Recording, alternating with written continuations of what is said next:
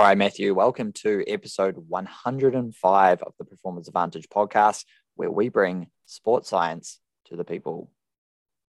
With myself, Dr. Will O'Connor, and Dr. Matt Miller, we are PhD sports scientists, researchers, coaches, wannabe athletes, and education practitioners.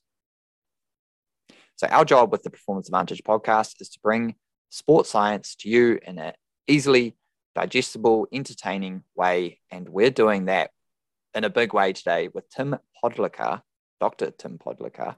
Hopefully I'm saying that right. He's Slovenian. And the meeting request for this was VO2 max, ketones, and carbohydrates. You would be loving that, Will. This is why I reached out to Tim to have a chat, and we talk about all those things in a big way today.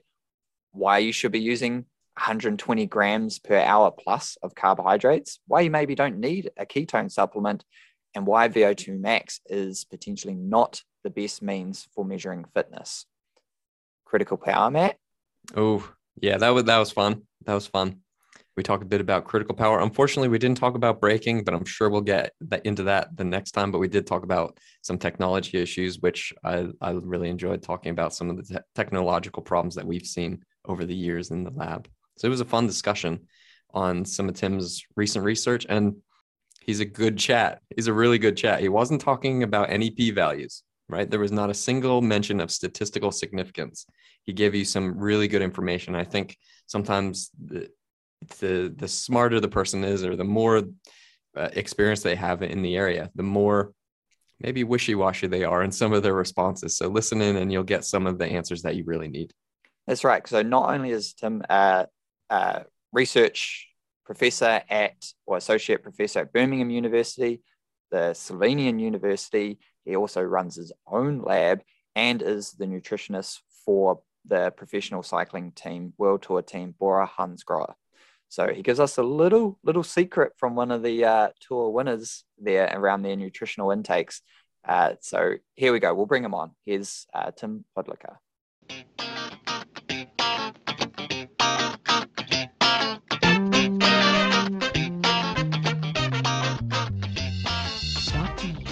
All right, Tim, welcome to the show. Hi, thanks for having me. So the reason I reached out is because I just keep an eye on sports science and what's happening in the research fields. And then this article came across, or I don't know if you call it article, it's a viewpoint really about you discussing VO2 max and its application or practicality for, identifying different fitness levels or performance types. And I thought, this is pretty interesting. And then I just emailed you, said, hey, this would be great to have a discussion. You said, sure, here we are. And then when I looked into you a bit more, I mean, you've got so much interesting stuff. The carbohydrate, so a lot of the carbohydrate oxidation, your ketones.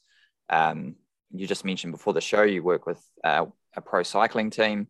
So yeah, I'm excited to just generally start with the paper and then see where we end up.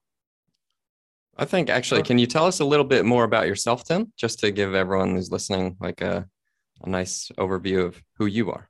Yeah, so where you started up until now.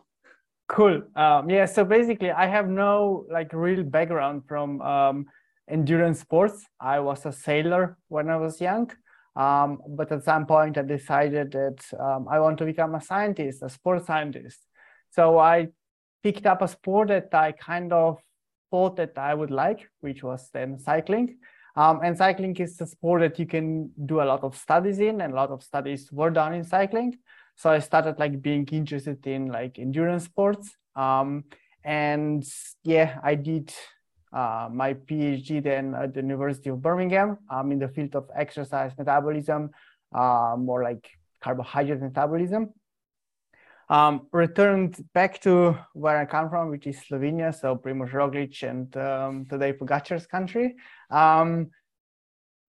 Was there for a year, got a position at the university, but wasn't too happy about that. So I returned back to the UK. And now I'm a research fellow here, working in the field of, again, carbohydrate metabolism and environmental physiology, looking at whether heat acclimation improves exogenous carbohydrate oxidation rates, because we know that in the heat, the amount of ingested carbohydrates, the amount of carbohydrates that we ingest is not as, like, the oxidation of them is not as good as in the cool environment. And we want to see if this kind of gets better with heat acclimation. So, Tim, you got into cycling because of science? Yes. It's usually the other way around. It is definitely the other way around. I've never heard of that before. So you're like, oh, well, I want to be a scientist. So this is a good one, because basically every research study on exercise is done using some sort of ergometer or exactly. a bike, and you can measure everything. Yeah. So I'm also like a very weird cyclist. Like I spend probably on average like 15 hours a week on the bike, but that's probably like 90% of the time on a yearly basis is indoors on the kicker. So... Right. Right. Oh, interesting. Just because you can control all the variables, is that your approach exactly. there? Nice. I like it. Yeah, I think when kickers came out, sports scientists were like, yes, this is amazing. Well, before kickers, the only way you could do like an actually good study was on a load ergometer or maybe an SRM bike, and they're all really expensive. Yeah, Velotron. Yeah. So there was a few, but it was never your own bike. You could control all the power and everything. Because I got that software, Perf Pro or Performance Pro Studio, and like that guy, he developed it when kickers first came out, when I first started doing my research, and because we use kickers, Tim, for the training aspect of it, but he allowed you to just feed in anything. So we had that Moxie, the near infrared spectrometer for the oxygen saturation, saturated hemoglobin. Like I had that. I had like heart rate, cadence, running power. Like you could do all of the stuff, and just because before that there's no need for these programs to kind of be consumer based or user friendly, because there's no real need for anyone on like your old school ruin your back wheel indoor trainer to do anything but just put some music on and maybe a movie. Yeah, we still use loader bikes here at the uni, and I hate them. So the load bikes you hate. Yeah, like that's just expensive beast. Yeah, and it's really hard to change pedals because you can't get a wrench behind it. So when someone wants to use their own pedals, everyone just always ended up like stripping out the tool or the pedal. And it's just always a bit of a mess. And then because they don't actually have a crank, like a chain ring, if you've ever like we cross-threaded one of the cranks, and so we had to find so you got to find, like, I think it was you need a tandem crank. A tandem crank or a unicycle. Yeah, when you strip out the right one, because you need it without the spider. yeah, because they don't design like a single. Anyway, that's a problem. Sports science problem. We could create a Instagram meme page with about 10 followers with those. So tell us about this viewpoint on the VO2 max and why you think it's not good enough. What's a viewpoint actually? What's a viewpoint? I've never seen like a published viewpoint. It's usually what I see is obviously like an article, like, which is an experimental in nature, or you see maybe a review where someone's looking at lots of different articles, or an editorial, which is somewhere in between. But you got a viewpoint published in Journal of Applied Physiology, which is the top. That's the top in our field. And you got a viewpoint published. So they're like, I want to hear what this guy has to say. And we're going to put in this best journal. It kind of, we needed quite a lot of time to get it out. But basically, our idea, or like the main purpose of this viewpoint, was actually for us scientists to reflect on our work and see if we can improve because so far we kind of classified the participants. So if you take a study, pretty much any sports science study from the lab, like exercise metabolism, whatever, the first thing you will see is that participants will be classified according to the VO2 max. So let's say participants had a VO2 max of like 75, and thus they were elite athletes.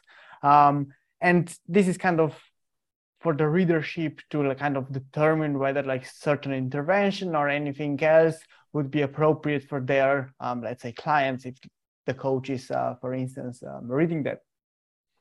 But the problem with this is that, first of all, VO2 max is a measure that you can only measure in the lab. So you need a specialized equipment, you need a metabolic cart, and you need to get the athletes into the labs, which doesn't always happen. The next problem I always saw was that VO2 max is not a really good predictor of performance, because if you take a look at VO2 max values from like numerous papers where they actually assess professional or elite athletes, you see a really big range of values. So for instance, people with a high VO2 max tend to also have a really good efficiency to actually kind of to get the same values in the performance terms. Yeah, well, so that's because of the nature of actually measuring VO2 max, because the way a VO2 max test goes, and we talked about this, Will and I talked about this a lot in our Training Peaks course, Introduction to Exercise Science for Endurance Coaches. And because the way a VO2 max test starts, it starts really easy and progressively gets harder and harder and harder. So if you're really efficient as an athlete, you're going to be able to go for a longer time because it's progressively getting harder.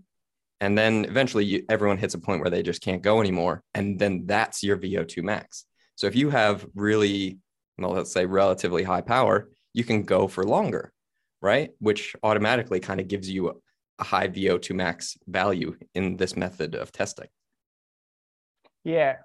So VO2 max on its own is like a really problematic measure. So it strikes me when I was reading papers from Northern Europe, where they had participants with a VO2 max of 75 on average. So I thought, well, these are really true elite athletes.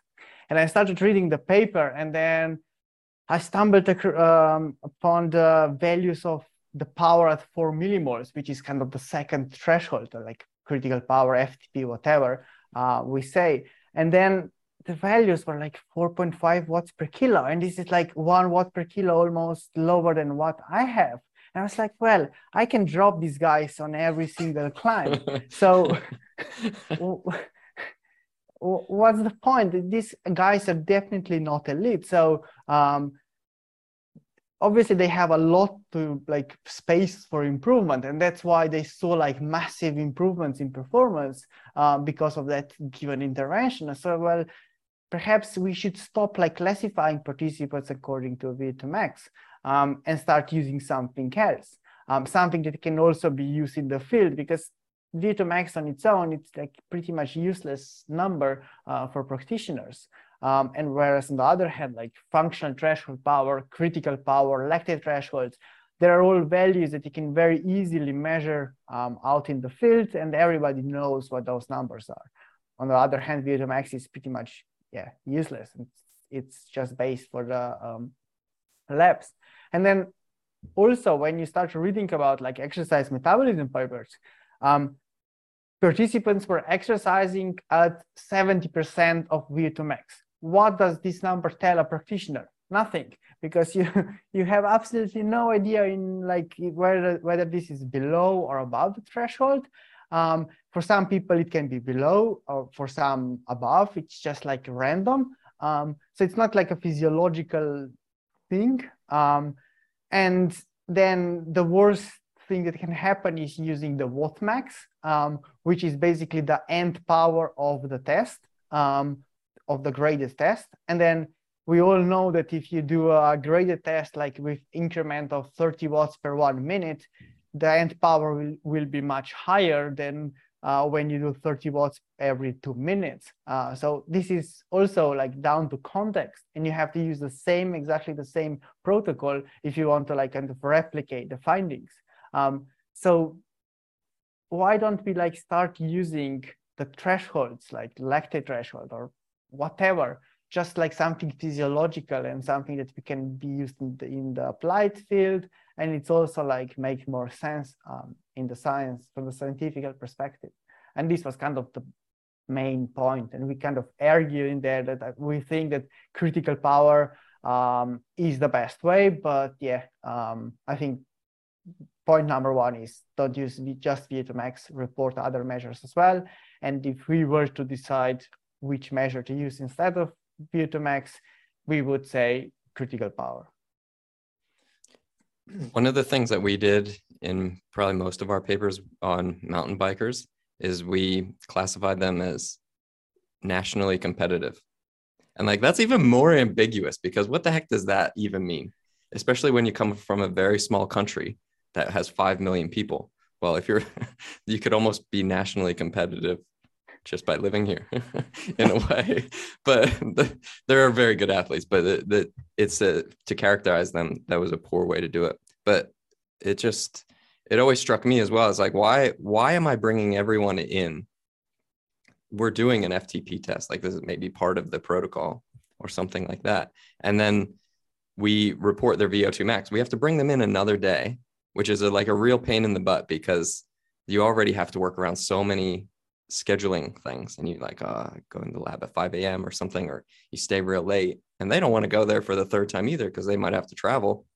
And we only do it just for tradition, right? We're reporting VO2 max because everyone has always reported VO2 max, and you only need it for that one line in the paper that says, like, describes your participants.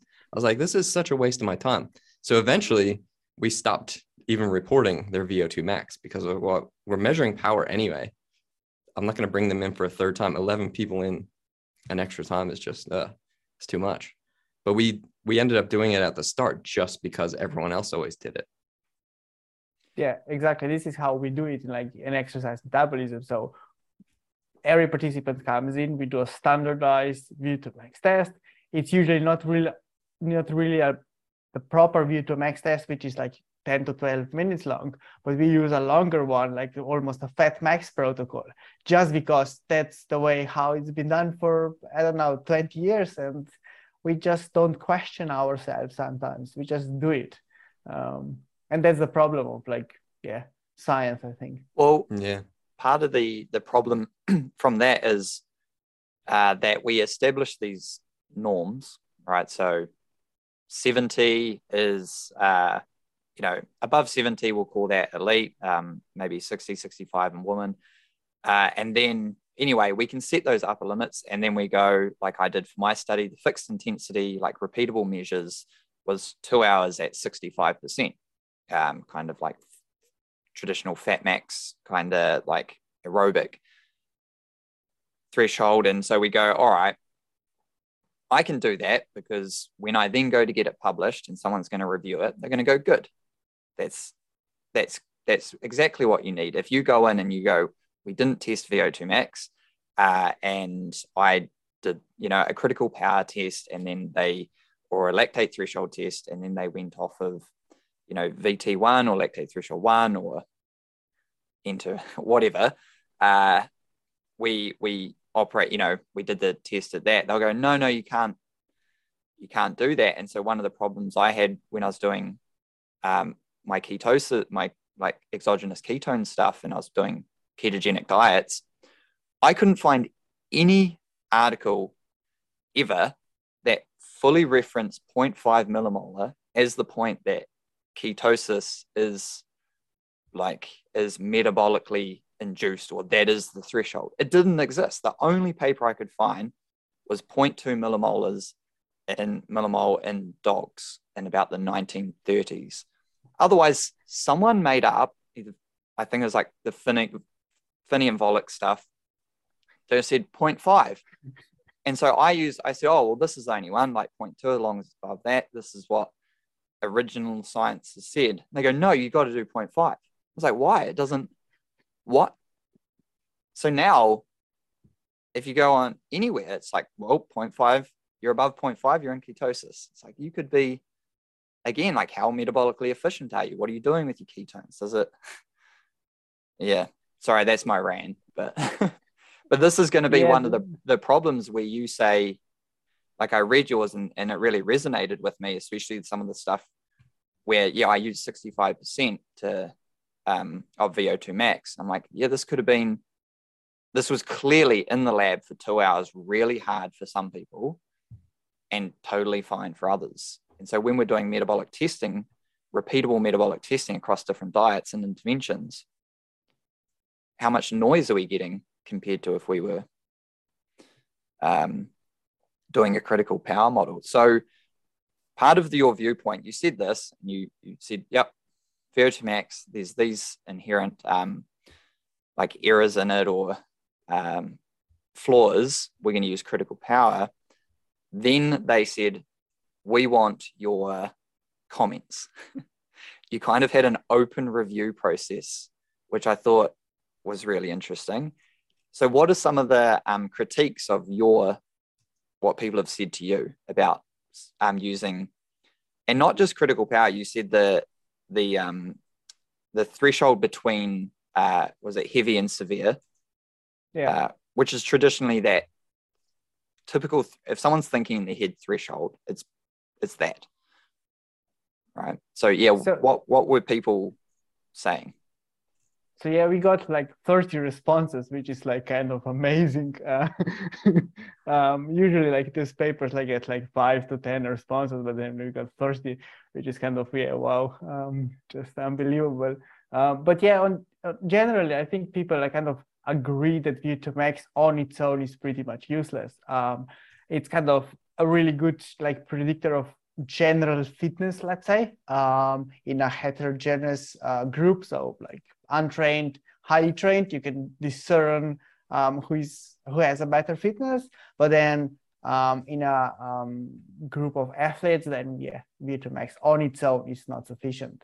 So there was kind of an agreement on that. And probably the biggest problem why we didn't get this viewpoint published elsewhere and earlier was the fact that critical power, the concept of critical power is getting kind of a lot of bad press, a lot of negative attention, because some say the threshold is maximal lactate steady state, some others say it's critical power, some first people say that no, it's 4 millimoles of lactate. So I think this is the kind of the biggest dispute there was. And also like just using one simple power is probably not sufficient again, because well, even if you look at the critical power itself, are you going to express it watts per kilo, or are you going to express it watts just normally, like normalize the body mass? So these are all kind of really good points that you kind of have to consider. And the reason why we think that critical power is really good is because you have this anaerobic capacity component. So also like W prime, so that you can kind of calculate also, and you have an idea of what happens above the critical power. Whereas with lactate threshold, for instance, or maximal lactate steady state, you don't get this number or like ability to perform with really high intense efforts. So yeah, critical power definitely is not perfect, and those were the kind of the comments we received. But in general, they all agree that VO2 max on its own is probably not sufficient. Can you tell everyone what critical power is and how you might measure it? Because there's a lot of ways you can measure it. Yeah, it's basically a mathematical model that we usually kind of do. So in the old days, it was defined as the power output that you can sustain for a long time without fatigue. And this is not anymore the case. This is like an very old definition that probably is not appropriate anymore. We kind of determine it usually using a test. You do like a 3-minute all-out effort and a 12-minute all-out effort. And then using a mathematical function, you then determine like the the critical power and the exercise capacity. So basically, critical power is basically the power that you can sustain for a pretty long time. It's the maximal power output that kind of in the muscle itself doesn't cause an accumulation of free phosphate. So it's kind of, it has a lot of definitions of how like physiologically define it or mathematically. And it's not like a value that it's set in stone. It's like it fluctuates. And this is the problem people have with this value, because it's not like, for instance, FTP, which is like 60 minutes all out power. This is more like, depends on the protocol a bit. So whether you use like just two data points, like 3 minutes all out and 12 minutes all out, or you use 3, 5, and 12. And it's not as easy. And that's kind of, the problem of the critical power, because still it's pretty hard to like, get it right in non-as trained individuals, so like in those that are not used to this kind of testing. If that makes sense. Yeah, we had some problems with critical power, because originally I started testing FTP in mountain bikers, and then we looked at critical power, and the way that we measured it was a 3-minute all-out test. And we did some work to kind of do a multiple regression combining the W prime for those who aren't watching. Yeah, well, it was good. Critical power is good. And actually critical power, we found critical power was better at predicting. Actually, you should have cited my study, Tim. I'm disappointed that you didn't find it, because critical power was better at predicting performance than the lactate steady state. So that's what we showed in our paper. So that would actually have been really nice reference in this paper. So critical power is good. We did a little bit of work combining, doing a multiple regression with W prime and the critical power. And it was actually pretty good for predicting mountain bike performance due to this like somewhat of an anaerobic component. But we actually didn't publish that part of the study. But critical power is good. But one of the problems is there's like a zillion ways that we can use to classify your fitness level and then test whether you've improved, because one of the easiest ones is FTP. And you said it's a 1 hour all out, but there are a lot of people that do a 20-minute test, and there are as many, and there's science to kind of show that they're equal, that you can use an 8-minute test to get the same result as a 20-minute test.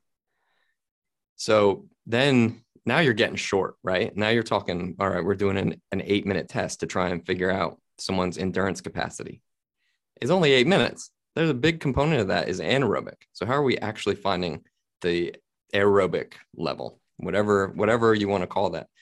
We're not actually doing that when we're down to about 8 minutes. So critical power is probably better, but if you're using just a 3-minute test, well, it's probably worse. What do you think about all that? Yeah, the 3-minute all-out test. I've never tried it, just because it, like, even reading the protocol, it reads so it's so painful that it's too hard. I actually had someone for one of my studies. He traveled 3 hours. It was a friend, and he felt really bad for me. That's why he was taking part in my study. He came. He did the 3-minute test, and you got to start as hard as possible. And he's on the load ergometer. He's at a set weight. So his cadence is like 180 or something like that. And he's going as hard as he can for the first 30 seconds. And he just stopped. It was too hard, because he just kind of like blew up really quickly. He's like, I feel weird. I have to stop. And he had driven 3 hours to do it. And he went home and he came back the next week and retried. And that was, this is a good friend, right? He really cared to help me with my study. But it is hard. Like, that is hard. And to be able to get the W prime component, which is like saying, well, this is how much higher above your threshold, whatever it is you want to call it, this is how much work you can do above that. You have to actually go hard. And you have to go very hard to be able to get that number right. And it's tricky. So what do you use? Yeah, when we do the test, the last test I did was a year and a half ago, because it's so painful. So it was 3 minute and 12 minute all out. So you do both of those. Yeah, so the last we usually like do the protocol like with 40 minutes of rest in between. And the last time I was doing it was after 2000 kilojoules of work performed. So I was sitting on the kicker doing some intervals and some steady state, and then did 3 minute all out, but then I couldn't, my pacing was bad. So I only did like minute and a half and then I stopped. Then waited for 40 minutes, repeated a 3 minute all out. Or it was, I think 3 minute all out, and then did 12 minute all out. So it was like 5 hour long session. And that was the last time I did it, and I hated it. So yeah. I mean, it's also, that's probably not a great indicator of what your actual critical power was as well, since you had maybe blown up along the way as well. And that's hard, but it's like a race anyway, right? Yeah, that's what you have to do. But also, like, one of the things that I think, like, even though if you say like you use a threshold like the FTP, or you use the maximal lactate steady state, or you use the critical power, the difference between those numbers will be like, I don't know, 15 watts. And Pogacar will still be an elite athlete. And Roglic will still be an elite athlete. Whereas with VO2 max, somebody can have a VO2 max of like 75, and he might not even be able to like compete at the highest level. So even if you take like all those different measures together, I think that it's still a better proxy of performance than VO2 max. Yeah, as a reference for those listening, with VO2 max and what Tim's saying about not being super good at comparing between individuals of similar fitness levels, a homogeneous group rather than heterogeneous, like someone off the street versus me, right? And you go, okay, well, someone's unfit, someone's fit. There's a paper that Andy Jones published around the first sub 2 hour project, where they tried to run a marathon under 2 hours, and they had, I can't remember how many people, how many runners they initially had in, around 8. But I mean, they had VO2 max values of, I think it was around 70 to 85.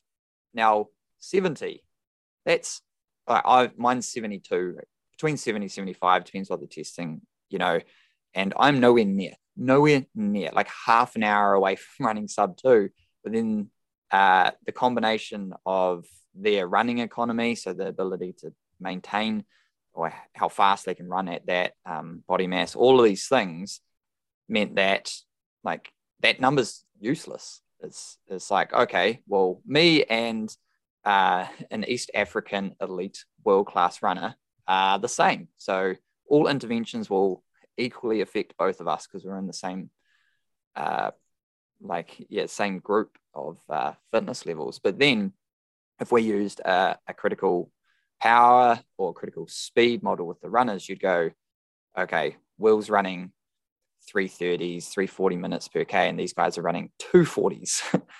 And then you can easily see. And then even if you use a FTP test, even if you just use 5,000 meter or 10,000 meter performance, and I think someone actually mentioned that, right? Using race results in the comments. Yeah. You could use, and there's a lot of noise in that. So you'd probably want to use maybe a athletics track like me, but all of those you can clearly see based off of a 5,000 meter time, which is pretty reproducible for a lot of people to be able to do a 5K. That's why I use it in my critical power test. And you can easily, without even worrying about any physiological measure, you can just go, well, I did 21 minutes. You go, okay, well, I don't need to know what your VO2 max is. I can, don't worry about what Garmin's telling you. It's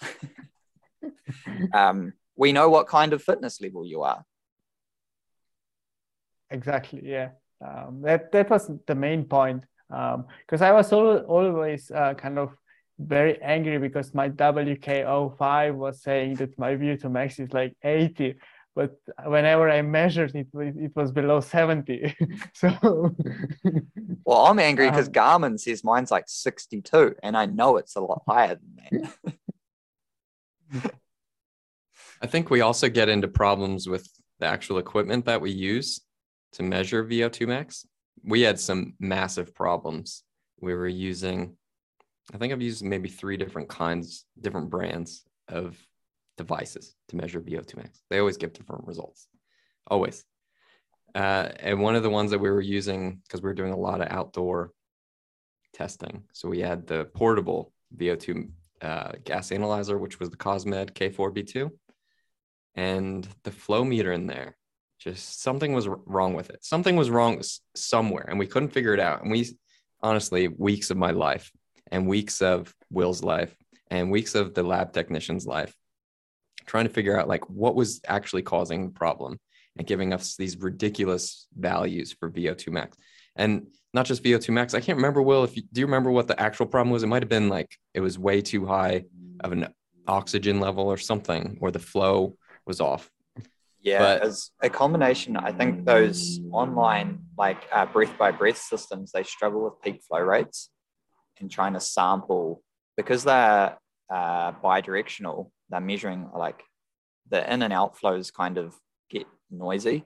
So we're trying to measure like the oxygen coming in and then the oxygen and CO2 being blown off. Like, so if you just think about breathing, and then imagine sticking like a pipe in your mouth with a sensor in it and go as hard as you can for 3 minutes and try and like measure, okay, how much oxygen's coming in from the ambient air, and then how much, I guess you could estimate what's coming in, but well, remember we had that was part of it. The guy from the company like came to New Zealand to check it out, and they're an Italian company. It's crazy. We were like, I mean, I must say I wasn't giving them a hard time, but everyone else was like really upset about it. But yeah, he came eventually and it's like, nope, it's right. Everyone's like, all right, forget it. We don't know what's right. your experience, Tim? Like, obviously you said you have your own lab in Slovenia. You tested there, you're in Birmingham. I'm sure you've tested other places. What's your opinion? Yeah, so this is really funny. I have a funny story as well, because as I said, whenever I tested, my VO2 max was like 68, 67, up to 70. And this was on the machines in the lab in Birmingham. So we have the Ventus machines. So we had 3 pretty new machines, and like normally serviced, and whichever machine I used, it was always the same. So repeatable measures. Then I got to Slovenia, and I haven't measured my VO2 max for a while because I was without a lab. But then I got my first lab at the university there. We had Cosmet, the CPET, so the metabolic cart. Yep. I measured it there, 75. So I was like, well, yeah, those ones are real generous. Much higher. That's much higher.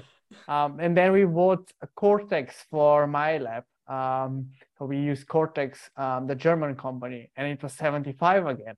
So I went back to the university and it was like 75 again. So whenever I measure VO2 max in Slovenia, it's 75. Whenever I measure it in the UK, it's below 70.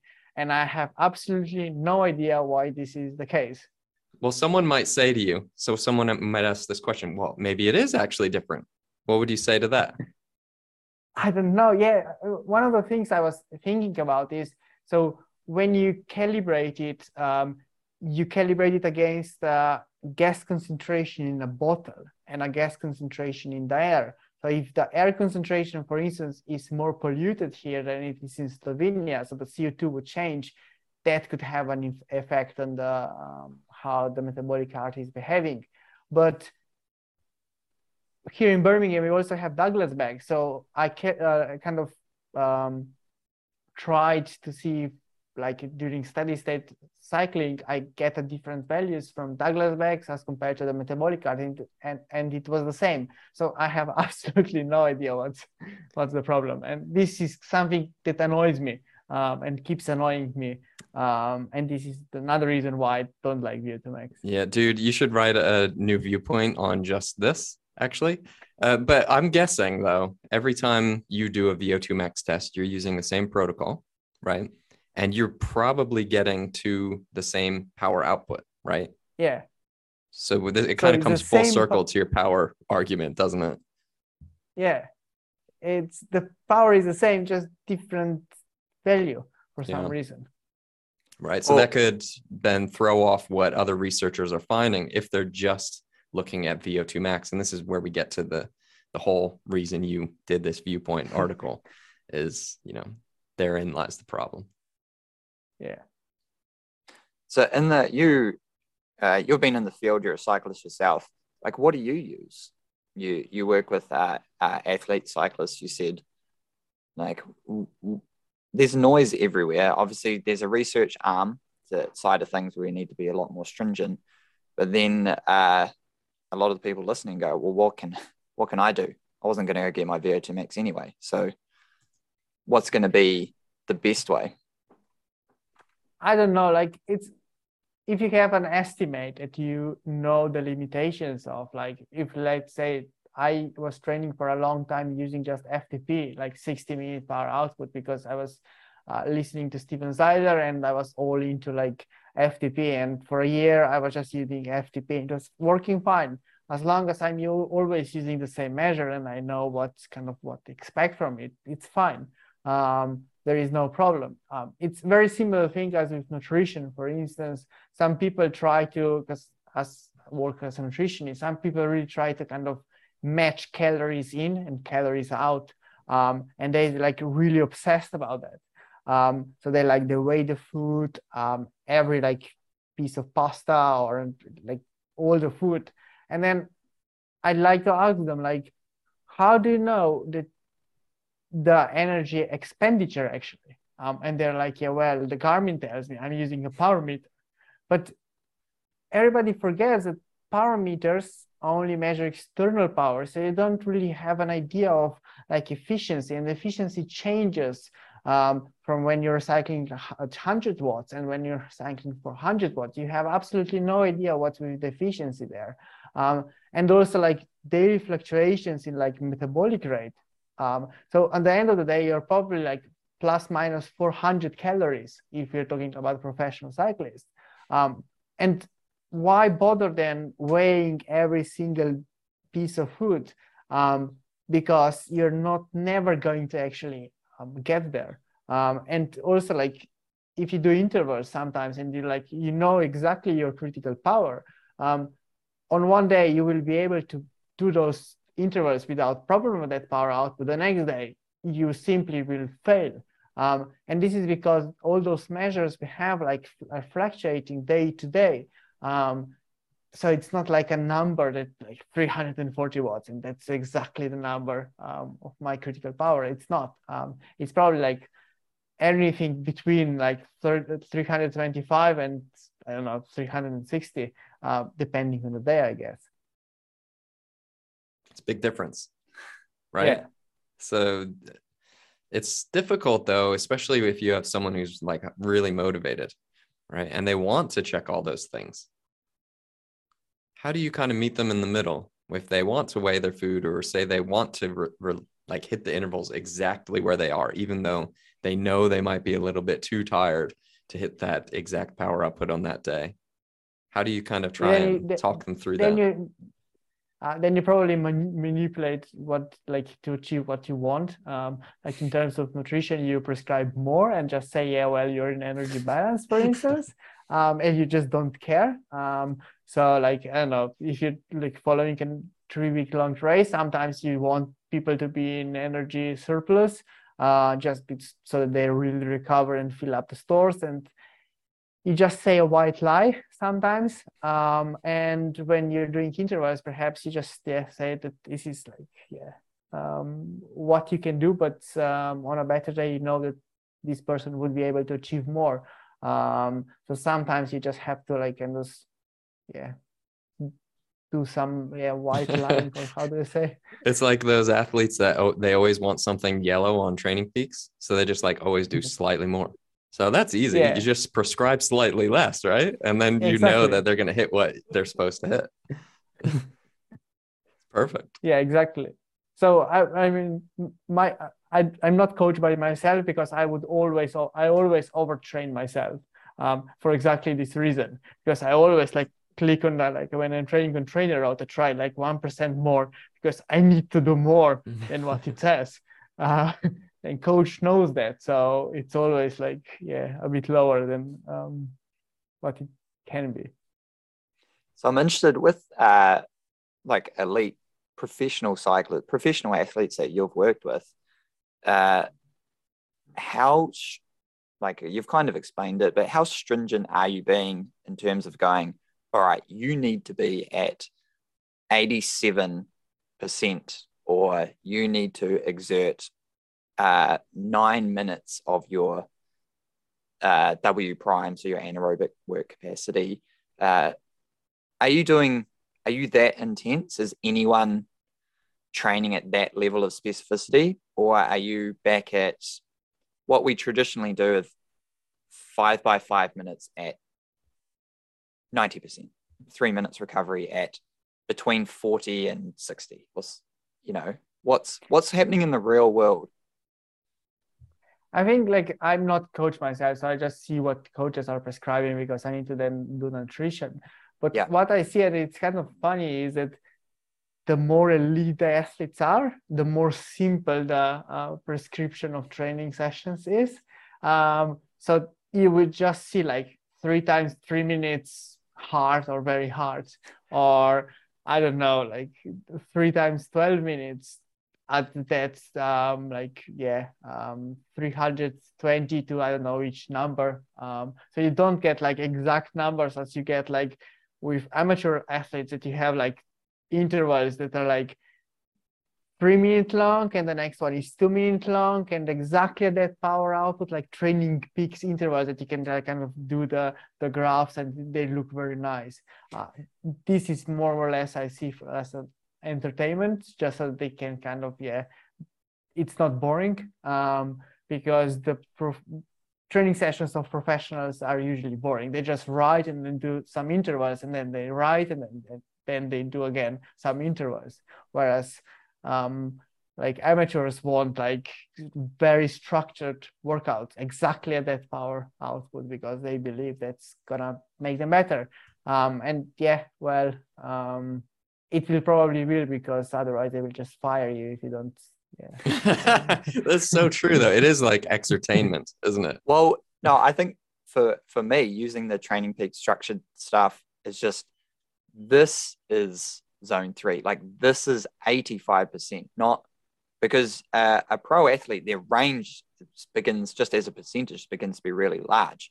Like so you can say, I want you around, 7 out of 10. I want you hard. I want you like we're doing someone's attacked and they go, oh yeah, I got that. Like that's around 350.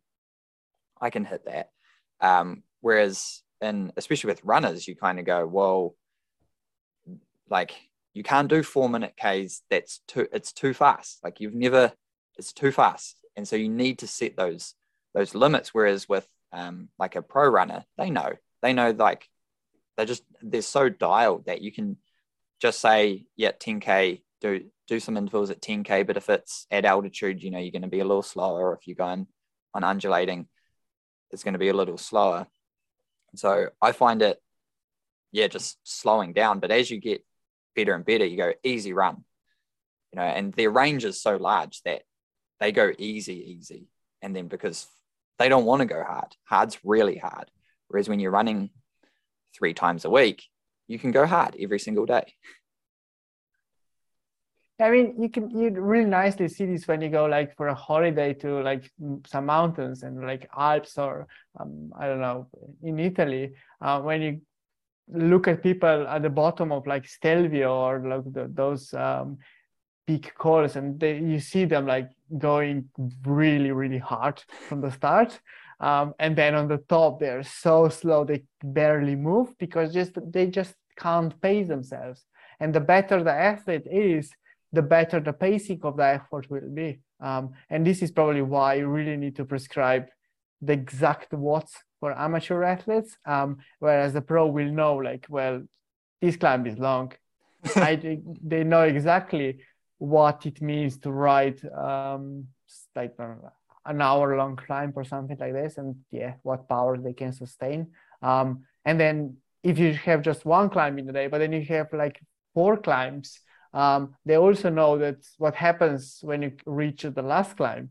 Because for amateur, oh yeah, well, I'm fresh, I can push, and then they just go for the first one, I don't know, but threshold, because they feel, well, I can sustain this for an hour. But yeah, you have 3 climbs like this, and it's never gonna happen that you will be riding the same power for 3 climbs. So I guess this is also down to experience for sure. Yeah, in a way, like a really high level athlete can look at the prescription of the training, and they've done enough training. They're like, all right, I see what we're going for here.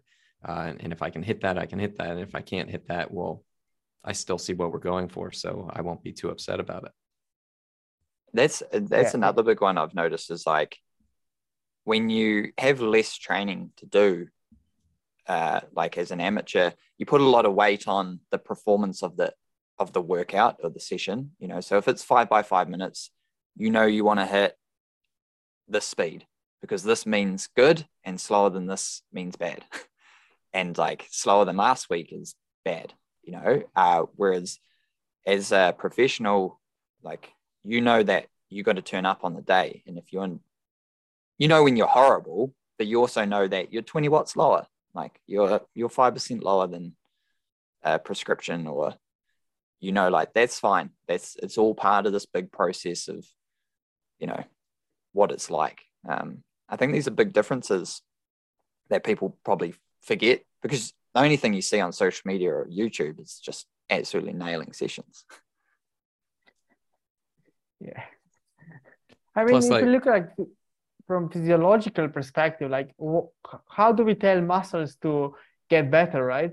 So this is kind of, as a physiologist that like spends most of the days in the lab, I don't know how I can tell my muscles to kind of, they will be able to discern between like different types of intervals and stuff.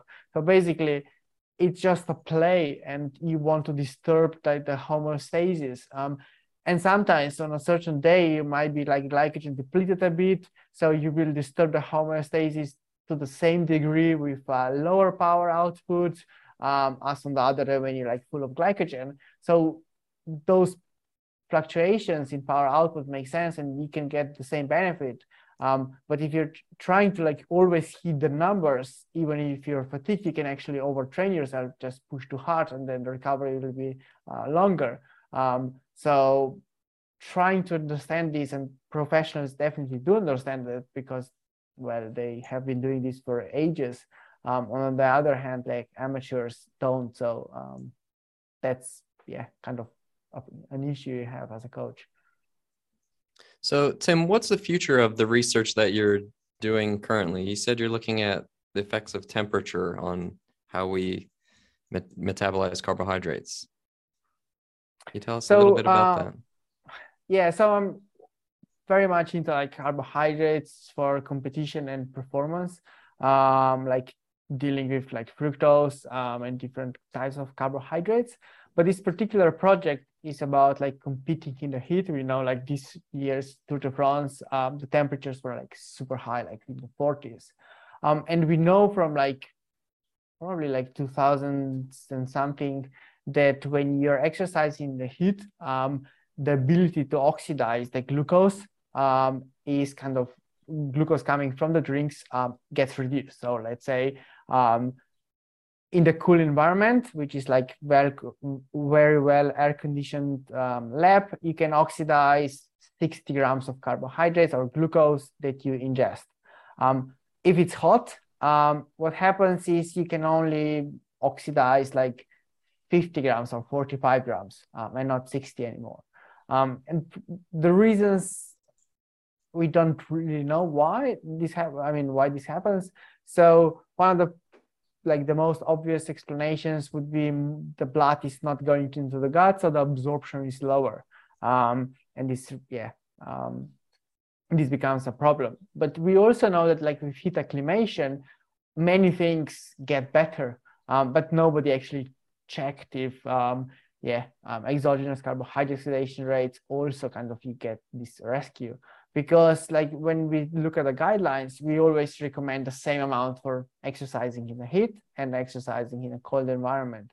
And we also know that like the gastrointestinal discomfort, the prevalence of problems is much higher in the heat. So perhaps we should tune down the recommendations, or simply advise, well, you have to heat acclimate, and with heat acclimation, you will regain this capacity to use those carbohydrates. And this is basically just one of the projects I'm kind of working on. For instance, I've just got a study accepted this past Sunday, comparing 90 versus 120 grams per hour. I was going to ask you about that. Which is, so this is another big one. And last week as well, it was the addition of fructose at breakfast improves exercise capacity as compared to having glucose-based carbohydrates only. So I really like to kind of do some more applied work in research, answer relevant questions. So I think Matt and I mentioned this last episode or the episode before, 120 grams per hour ingestion rate. Where has this come from? Because I mean, we were at 60 and then we went to 90 and people were like 90, whoa. And now we're seeing 120. I mean, that is outrageous. That is like a gel every 10 minutes. Can you imagine doing that? Well, to be fair, they recommend that on the package, but I thought that was all just a marketing thing. So what do you think, Tim? I can say probably that Giro was won this year with even more than that. So can you say that with confidence, or do you know something we don't know? Probably. Cool. So more than 120. So, wow. So we see guys eating on average on stage, really hard stage races, between 120 and 150 grams per hour without any issues. Don't ask me if all of it gets oxidized, because I have no idea, and whether this is kind of improving performance, but this is actually possible to achieve from the gastrointestinal discomfort perspective. So how are we measuring this? Like you say in the tour, or any tour, large stage, multi-stage race, cycling race. And to me, I'm like, that just on the top of my head, that makes sense, because they can be riding at 40%, they can be absolutely cruising, and that's not going to have really any effect on, the blood distribution away from the gastrointestinal tract. It's not going, the muscles are barely moving, probably not getting that hot. So have we tested it in 2 hours at a steady state, at 80% critical power or anything? Where have we started getting 120 grams plus from? I don't know. So basically, most of research in this area was done here in Birmingham, actually, from Asker Jokendrup. So first they determined that, you can only oxidize up to 60 grams of glucose per hour. And then they figured out that fructose uses the different transporter. So if you saturate glucose transporter, then perhaps you can oxidize more with addition of fructose. So they added half more of the fructose. So you get 60, and then you get 30 of fructose, and then you get 90, right? 2-to-1 ratio. So this ratio was born. And this made into the guidelines, and everyone is talking about 2-to-1 ratio. And because, we know that 60 grams for glucose is the limit, and then you just add 30 and you get to 90. But Asker Jokendrup, so also the current nutritionist for Jumbo-Visma, he actually did a couple of studies with 2.5 grams per minute ingestion rate, which I think comes out as 144 grams per hour. There are a couple of studies from, I think, 2006, actually. So quite a long time ago. And they actually saw that you can actually oxidize more carbohydrates if you ingest more during exercise. But that never made into the guidelines, because I don't know, for some reason they didn't see the benefit. And for years it was up to 90 grams. But I started thinking about this, like whether it's actually 90 grams, the limitation already like a few years ago when I was doing my PhD here. And I really wanted to test if like perhaps we could do 120 grams per hour. So probably like many other researchers were thinking about the same thing because, well, the more energy you get, the better. And there are now a few studies out there using 120 grams per hour and kind of, some showing some benefits. You said the more energy you can get in, the better. And so that just leads me to the last question. Exogenous ketones. That's an energy source that we previously were not privy to, I guess, being able to digest or ingest. What's your findings with that, if you have any? Yeah, so we did a study, I think we published it last year, where we looked at exogenous ketones in simulated race and in hypoxia. So what we did was 3 hours of kind of riding with varied intensity. And we started like at, let's say, sea level, and then slowly increase the hypoxia. So at the end of these 3 hours was already, I don't know, 2,700 meters or something like that. So the altitude of Stelvio, and then there was a time trial, which is like 15 minutes long, and then a sprint. And we had 4 conditions, ketones plus bicarbonate, bicarbonate on its own, and just carbs, so placebo.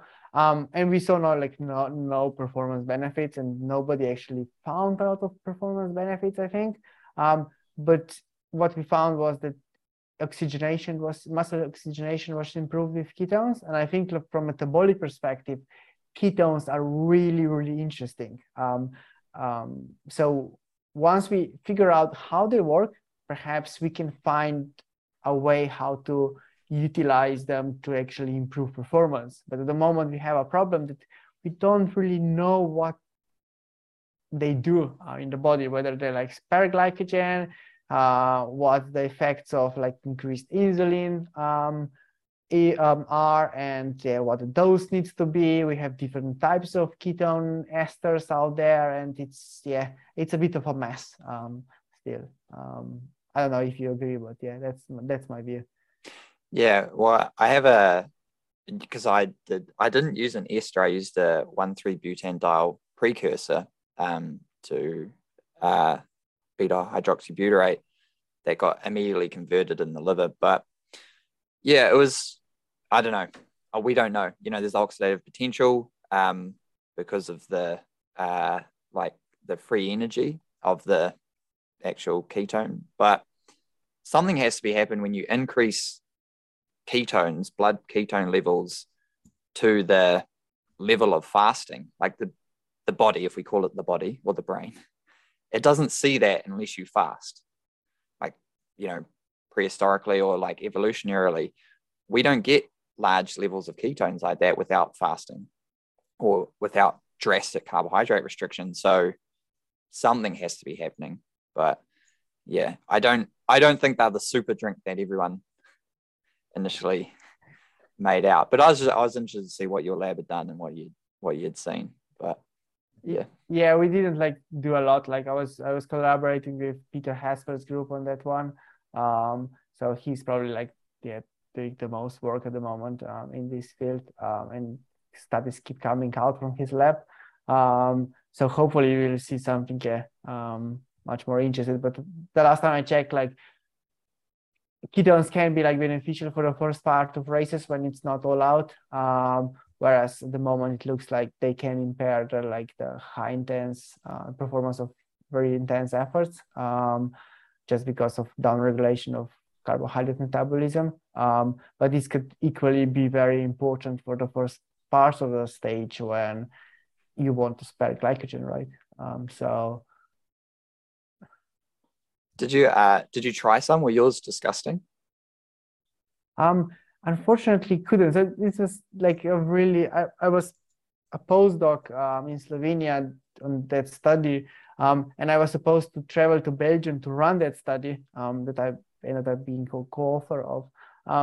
But due to COVID restrictions, I couldn't travel. So I only analyzed the data. So I never tried a ketone. So yeah. Okay. Well, the ones we had were disgusting. Man, thought I was going to vomit. It was so bad. It like coated your tongue with this oil. Oh man, it was bad. Yeah. That's why and I'd heard from some other researchers like, yeah, ours tastes disgusting as well. And I was like, well, if someone's drinking that up Stelvio or like, at 7 watts per kg, you'd see it on their face. There's no way someone's just downing this like for fun. That would be so. Yeah, it's always interesting what comes out in the media and what's actually happening. I think these days most teams are actually using ketones for recovery. As far as I know, I'm not sure, but that's how I view it. And during racing, I don't think anyone at all uses them. So, but that's just how much I know. Hey, Tim, it's been awesome to have you on. Really enjoyed this discussion. If people want to follow you, like you're obviously up to heaps. You're always doing something in some country or continent. So how can people reach out to you or follow you, or where are you present? Yeah, the easiest is probably on Instagram or on Twitter. On Twitter, it's Tim Podlogar, my name and surname. And on Instagram, it used to be the same handle, but my account got blocked. So I have a new one. So it's T Podlogar. So yeah. Too much ketones talk or too much VO2 bashing. I don't know what it was. You got canceled, man. Oh my God. Well, because I clicked through on your website and it just didn't go anywhere because my website is I don't update it anymore. Yeah.